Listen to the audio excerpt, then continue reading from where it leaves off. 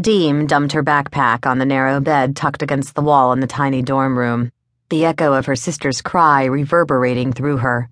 Having met with Detective Cal Black hadn't set her mind at ease, not when her lips still burned from his kiss. If anything, her meeting with the cop had left her more shaken than she cared to admit. Her overwhelming attraction to him couldn't be natural, not after their breakup over a year ago. Something wasn't right.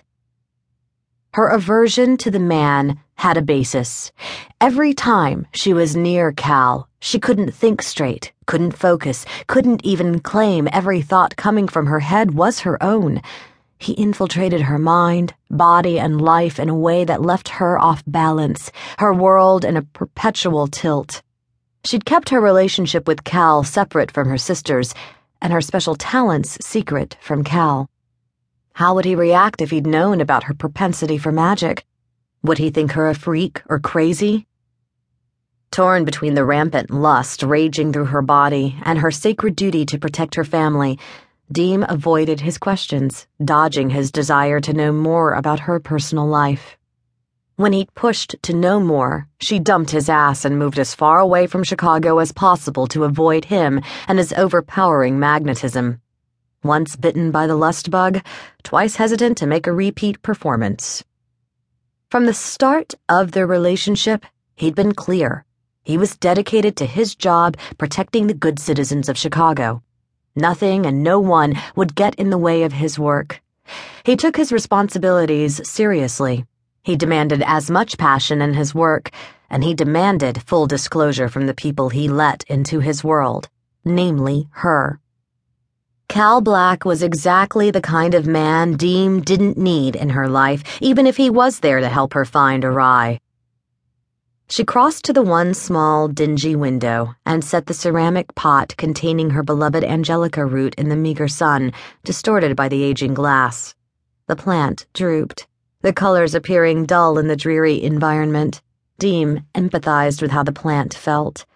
She, too, needed the light to flourish and chase away the emptiness. She touched the fragile stems, and they seemed to brighten and reach upward. A ghost of a smile curved Deem's lips. "The girls are usually pretty good about obeying curfew. I'm sure you'll have no troubles keeping tabs on them." Dr. Diane Masterson entered the room behind her and gave the space an appraising glance. "It's not much, but I hope you'll be comfortable." "Thank you." Deem faced the college president. "I'm sure I will." "I'm so glad you chose our school to complete your degree. We needed an older student as a resident assistant. If nothing else, the girls will have a mentor, someone to look up to. You should have no troubles catching up with the coursework." She paused, her eyes narrowing slightly. "Miss Jones, tell me again why it was you decided on Collier-Fenton College and to start 3 weeks into the semester." "I was out of the country, visiting a sick relative.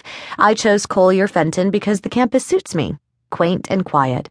"Oh, yes, of course. And that's what we are, quaint and quiet." Dr. Masterson glanced back over her shoulder as if to search the hallway for anyone who could refute her lie. Deem found it odd that the college president personally escorted her to her room instead of one of the administrative employees in charge of housing. "If you need anything, just ask one of the girls. They can show you where things are. I'd better go. I have a meeting with my staff in 5 minutes." The older woman backed out of the room, closing the door behind her. A meeting. Ha! The Chicago police detective in charge of finding Ori had interviews with the staff scheduled throughout the afternoon. Her Harley-riding sister, Bridget, had met the officer in charge of the case, and he'd informed her of the steps they were taking to find their sister, including a thorough interrogation of each campus employee and a number of the over 6,000 students. As far as Deem was concerned, it wasn't enough. She stared around the stark confines of the room, deemed the resident assistant's quarters for the Gamma Omega sorority dorm. She'd had to pull some major strings to land in this one, but this is where she needed to be in order to discover the whereabouts of her youngest sister.